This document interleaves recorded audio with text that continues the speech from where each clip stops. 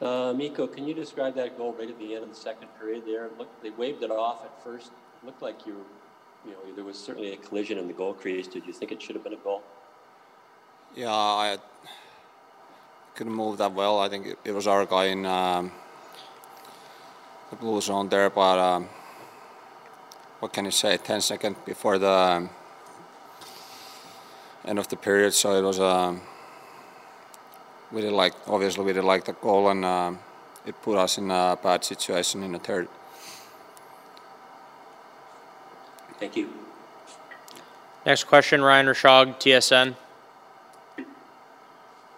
Mikko, you've seen a lot of action early on. I know goalies like to play a lot, but you hadn't played in some time. So physically, how are you feeling and handling the workload?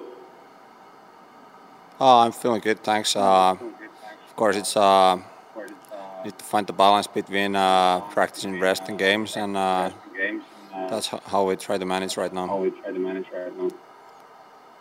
It's obviously it's not the start that your team wanted.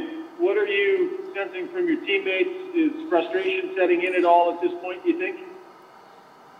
Yeah, of course, this is not what we wanted, and but we can't get frustrated. It's only four games done, and we have to keep the work ethic and find the ways to win the games. And it's going to be a long push, and we need to be ready when we play against the Leafs in a few days.